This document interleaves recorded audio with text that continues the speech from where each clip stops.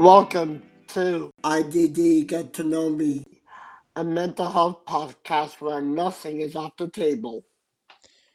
Wait, what does IDD mean? IDD stands for Intellectual and Developmental Disabilities. You will hear from us, people with IDD, and experts on topics that are important to us and our mental health. I'm your host, Victor. And I'm Daniel.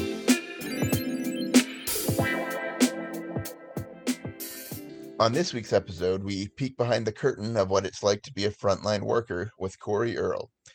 Corey is a self advocate leader and president of People First of Canada. He's a champion for people with intellectual and developmental disabilities and enjoys shedding light on the issues people with disabilities are facing. Corey has also been a frontline worker during the pandemic, as he works as a screener at a long term care home. Corey, great to have you here. How are you doing today? Great. Thank you so much for having me, and certainly to talk about the important issues that people are facing. So, Corey, tell us a little bit about yourself. Absolutely. So, my name is Corey Auld. I am the president of Peel First of Canada and also an advocate who strongly believes in inclusion and equality for all people and people of intellectual and developmental disabilities. I also have had the privilege during this entire pandemic to work in a long-term care facility to see firsthand the struggles and what comes with what people face every single day. So, just trying to make sure that we find solutions, but a champion. Would you rather live in the ocean or on the moon?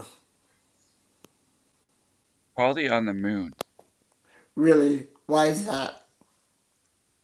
because I think on the moon might be more light versus in the ocean and water.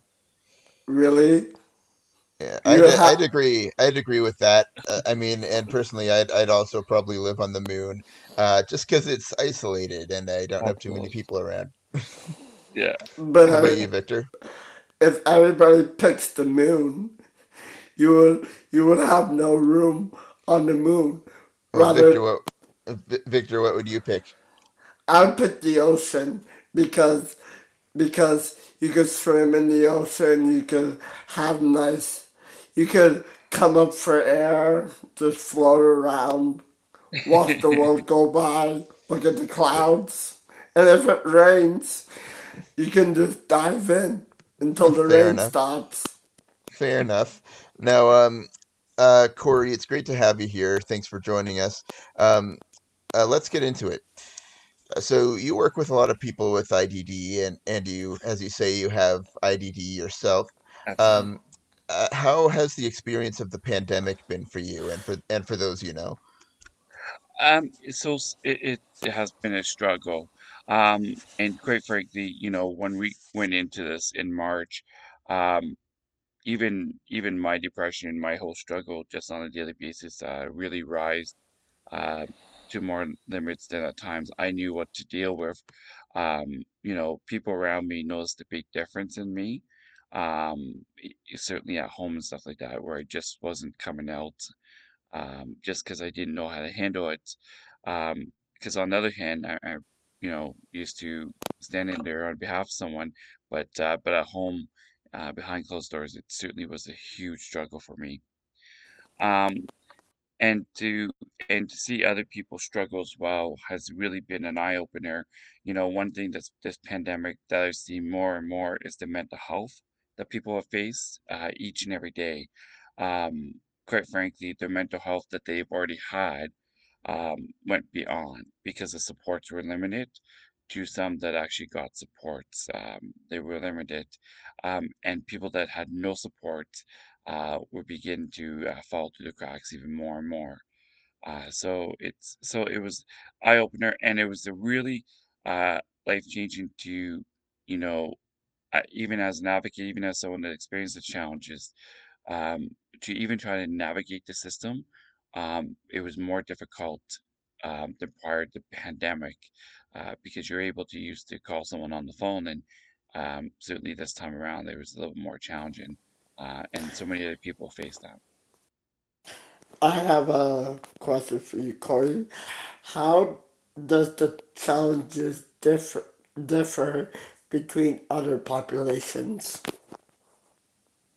Yeah, so I think the challenges with the populations is that people with intellectual disabilities and developmental disabilities are truly the left behind of the left behind, and certainly were during this pandemic. Of course, many decades before that, but this whole pandemic has really seen that. I think that the challenges compared to the populations is uh, they were overlooked at times, and where other people got support versus someone with an intellectual disability, developmental disability. And I think sometimes people didn't know how to navigate or to try to help that person to navigate the system and the challenges that they meet. So there's all kinds of broad ranges on why they faced it more, and also the invisible disabilities. How does someone help with that? Someone who has an invisible disability, who may face a lot more challenging situations. So So how does all that affect, what you do for work? what it does, it reinforces what we've been saying for years, is that we need more support for people. We need people to have support in the community. We need governments, and it's not just governments, it's society to recognize that people with intellectual and developmental disabilities deserve a place in their community, deserve a place in this world, and they deserve to have the same equal opportunity and equal support. It also reinforces on that we need to move on and get things in place as soon as possible for people. We can no longer deny that this is an issue. We have to accept it and recognize that we must play a role as a community. So, when you see someone struggling who has no support, or many that don't have support or on a waiting list, well, clear the waiting list and get people the support that they need. Um, I've often said to people in the last couple of weeks, this is not a choice about we'll wait for years again. This is a choice of someone dying, and that's how severe it's gotten. And I really, really think that people really need to stop back and think about what does this person need, because everyone has different needs and everyone will have different challenges, and certainly have. And a lot of that is combined that there is a mental health crisis here. And people need someone to, because not everybody has families.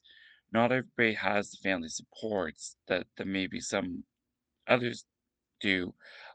So we need to make sure we up that support for them. I have a question for Corey. Do, do you find people with special needs are being more discriminated against? Like now versus before the pandemic, or do you see like the same thing? Yeah, so great question. I think in some aspects, yes, because I think the fact is that um, is this whole issue about people being provided support happened way before the pandemic. It's only gotten worse during the pandemic. It increased it because the fact is that people um, don't know how to connect and navigate the system now. So the supports are very limited on that.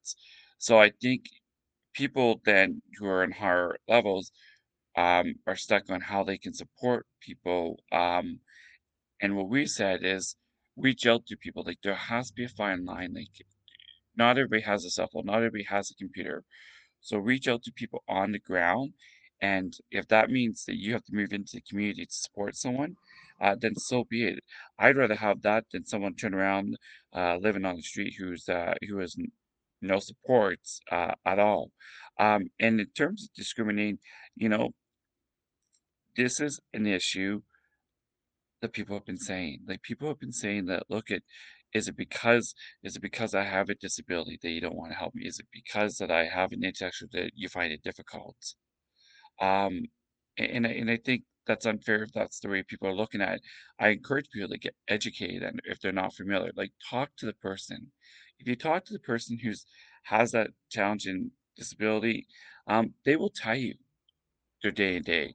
But don't just assume and make decisions without consulting people and having that conversation because every need, well, will be similar, is certainly different in different aspects. Like Corey, you were saying like you have IDD and it was hard for you to cope with your mental health. How did you like overcome your depression, or are you still trying to overcome your depression? How did you deal with the pandemic, and how did that affect your mental health? And how did that affect your work health as well? So, and thank you. It's for the question. This pandemic has no question has faced me quite the barriers and challenges. Even 2.5 weeks ago, um, I had meltdown and depression was really high with me. And to the point is where I just said to the uh, people that lived here, like, is it worth living anymore? And excuse me, but and so I said even 2.5 weeks ago that whether it's important to live anymore, and I said that because I just felt that I wasn't listened to, and I felt that me going through what I am, the depression, it just wasn't worth fighting anymore. And it's the people in the home that really got me up and said, "This is what you've been doing.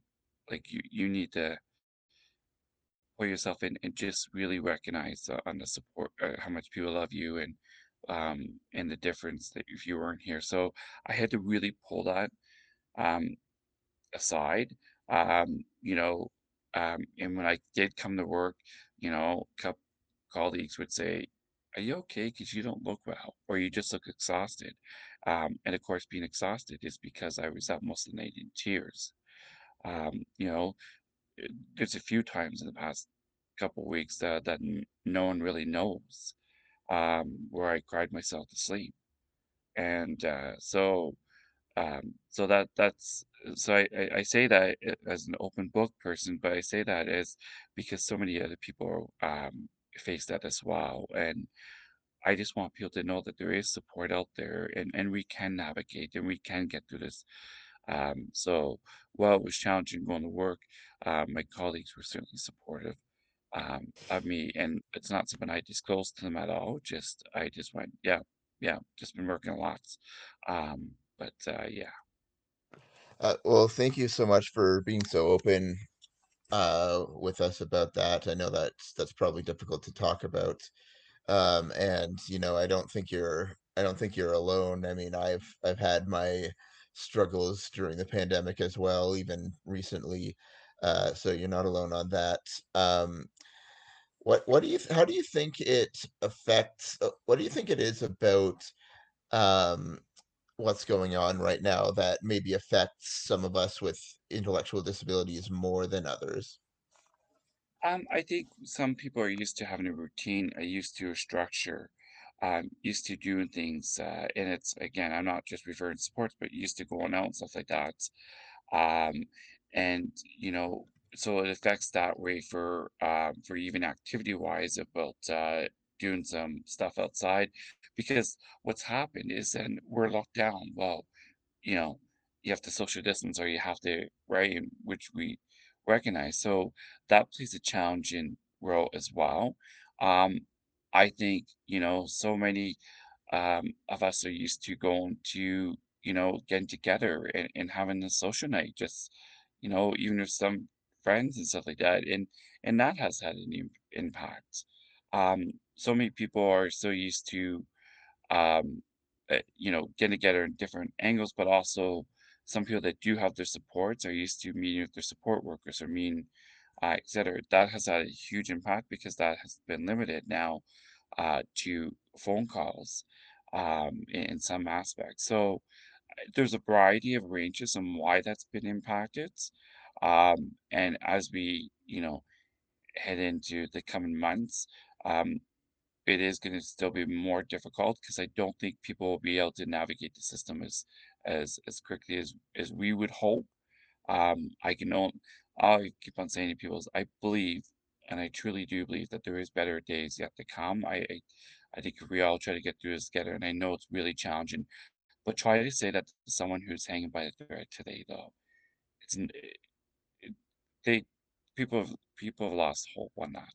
They just want to get out. They just want to continue the regular lives that they quote um, have been able to at least enjoy for this part.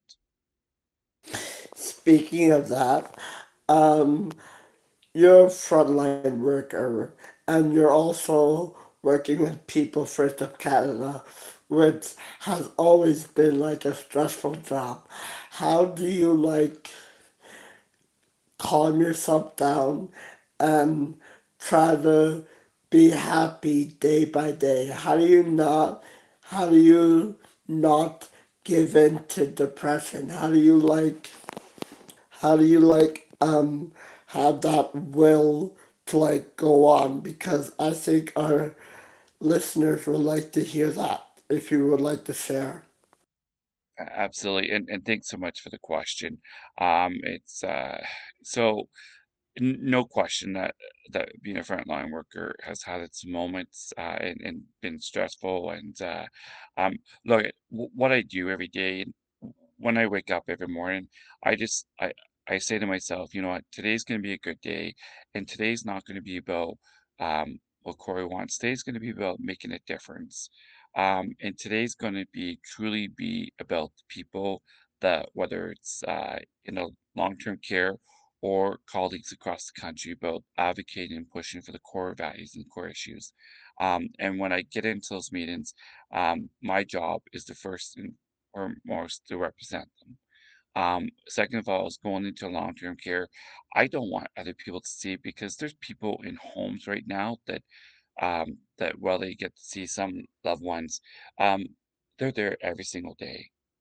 And so my job is when I go in, is if I can provide a smile to them that makes their day, then it's worth accomplishing my day. And if my emotions get high, then I will leave that as I leave my house. And when I come home, um, I will either think about happen, and oftentimes I think about how my day is now, um, and could I have done better? Could have, but I talk about how important it was um, to really work with a person, especially in a long-term care home. I know you started working in the long-term care home during the pandemic, and I'm just wondering what inspired you to do so. So, I'm not one to sit around a whole lot, and I turn around and in May actually, I just celebrated my 8 months in long-term care this past Friday, and I said that to my partner and his mom. I said, I think I'm going to get into long-term care home. And the response was, at the time, there was 53 cases of people who lived there had it, and 27, 29 staff that had it. People were very nervous around the home. Certainly my home about whether I should get involved. But it wasn't about me at the time. It was about the people in the home that I truly wanted to try to help. So I contacted, um, and I really want to, if I could, try to help out and try to make a little bit of difference. And they called me back right away and said, "Hey, can you come in for a job interview?" I did. I met with the executive director. I was hired on the spot, um, and I am starting the next day. Um, May 5th is when I started, and I've loved every moment of it. I've been inspired by the fact is the people who live there truly have given me hope and truly have sent a whole reminder that, look, we struggle every single day. And while this pandemic has made it worse, this and not seeing their loved ones at times as well has been very challenging. Um, they their smiles and just the way of life and talking about what they've done in the past has certainly motivated me. So I Excellent, have a excellent. question for you, if I may. What do you do for your job? What is your job, Corey? So I actually screen. So my job is as a screener is making sure that we actually get no cases. So when someone comes to the door, um, I have to ask them a bunch of questions, and if they fail one part of the question, then I can't let them in the building. And why I do call a nurse down to make that decision, which they just validate for what we've asked. So they just turn around and oftentimes the person does have to go home. Um, so we are required to send them home. More so, we're able to do that now because of the way the cases are going. I'm very happy to say that we actually have no cases at the home, and no staff off on it. So we're the first person when you enter the building. We're the first person to ask you the questions, and we also ask you questions we will ask you if you have any symptoms when you leave. So you sign in and then you sign out, and your temperature is taken as well. And that is to protect the people that live there. It's to protect other staff as well, should you have one symptom. So we are the first people to ensure that the virus doesn't get into the home as well. So we try every day to do that. I said the other day that we're just a screener. My boss looked at me and went, "Well, you're more than just a screener," and because we also try to make sure the home is protected.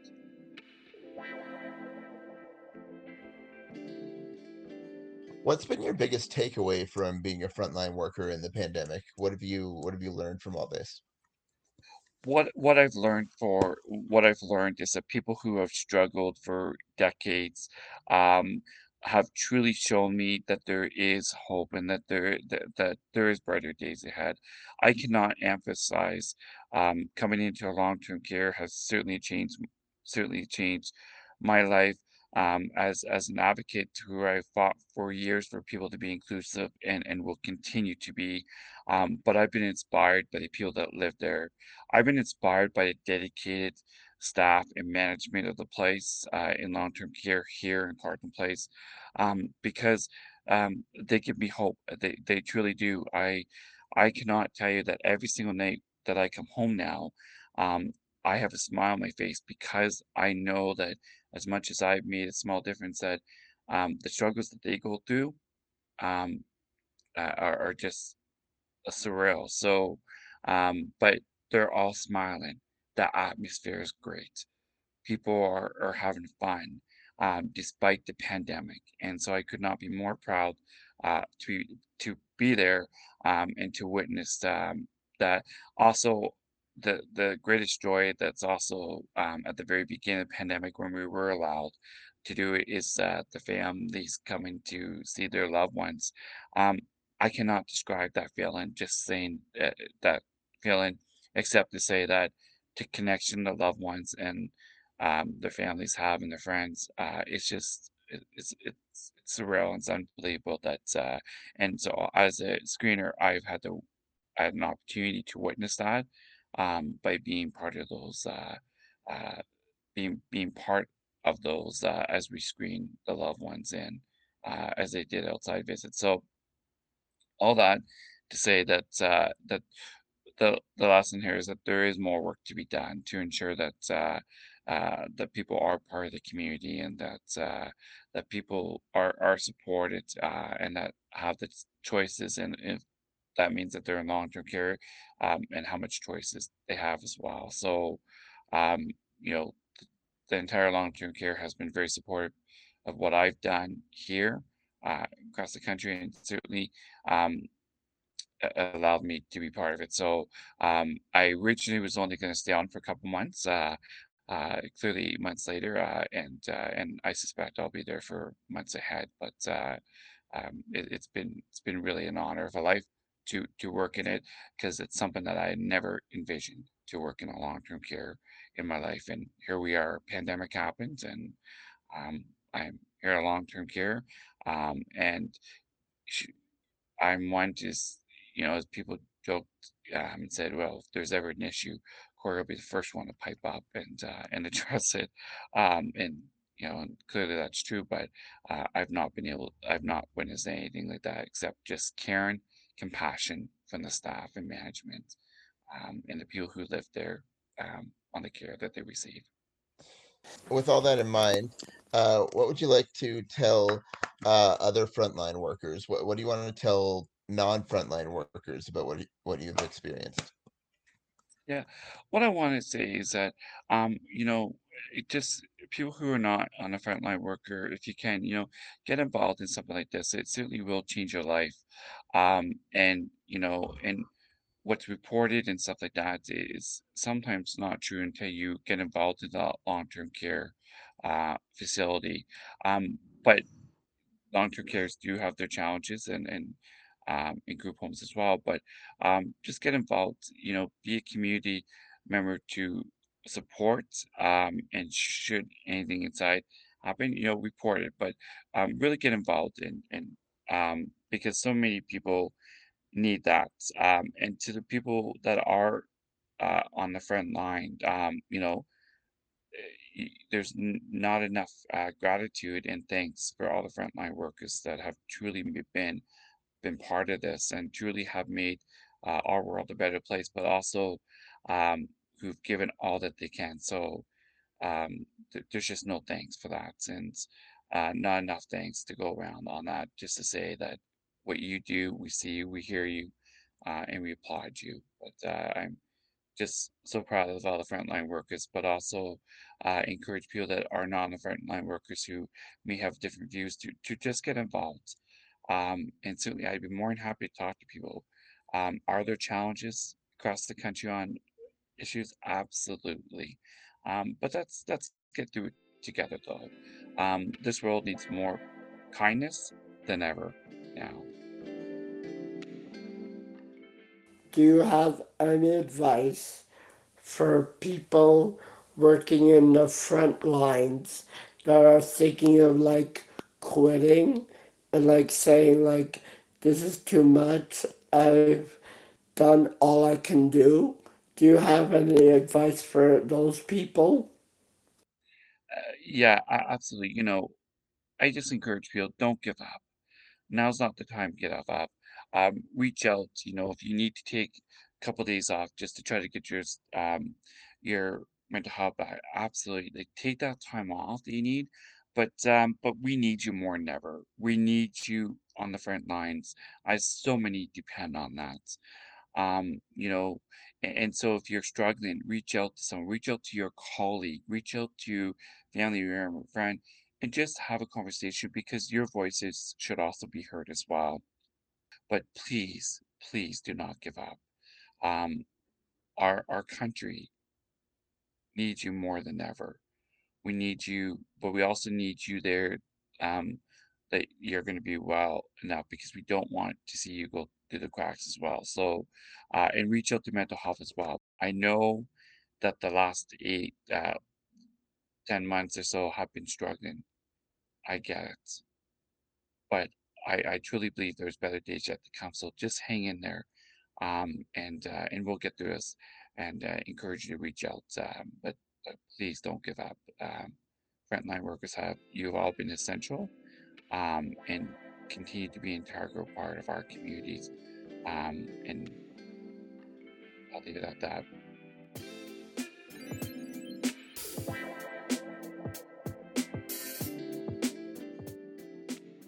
And thanks for coming on our podcast to share your experiences as well. It's been great talking to you today. Thank you so much, both for the questions and for your comments as well, and to everyone as well. I really appreciate the opportunity today to have a conversation, and we'll continue to navigate through our way of life. And my heart is certainly with everyone, and certainly all those who've passed and who are really struggling today. We will get through this. Thank you.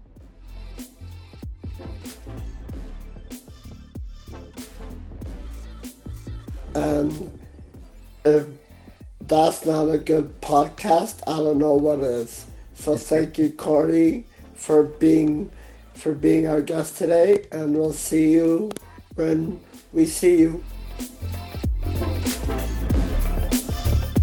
Thanks for listening, everyone. We'll see you next time on IDD Now You Know Me.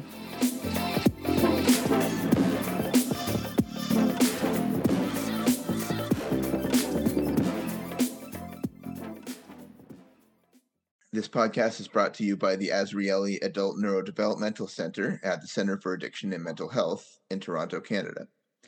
We would like to thank our producers, Katie Cardiff and Irfan Jiwa, for helping to keep us organized and for all the behind-the-scenes work that they do.